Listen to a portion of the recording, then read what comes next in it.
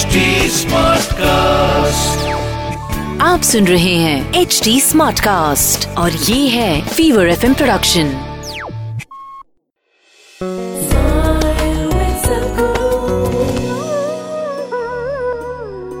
In today's world, humanity suffers from various kinds of issues like addictions and compulsive behavior. Being addicted to substances, alcohol, nicotine, caffeine, and various other aspects of life.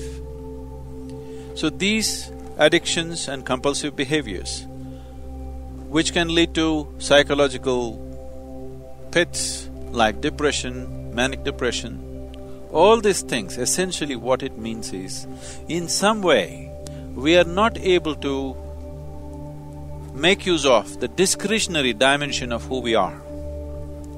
To be human essentially means this, that though we have our instincts, though we have our needs, a human being is capable of employing his discretionary mind in such a way that he can go beyond his needs, he can go beyond his compulsive behavior.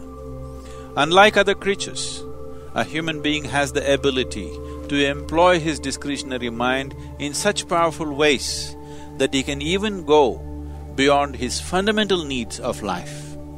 The whole system of yoga, or what we are calling today as inner engineering, is essentially about gaining the ability, having the ability to employ the discretionary dimension of who we are.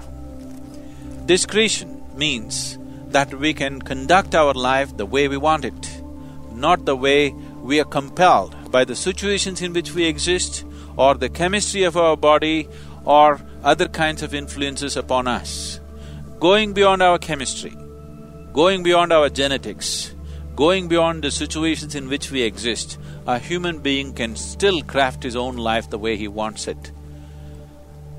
The basic process of inner engineering is to empower a human being to be able to employ his discretionary dimension in such a way that he can move his life to a dimension beyond his present level of existence.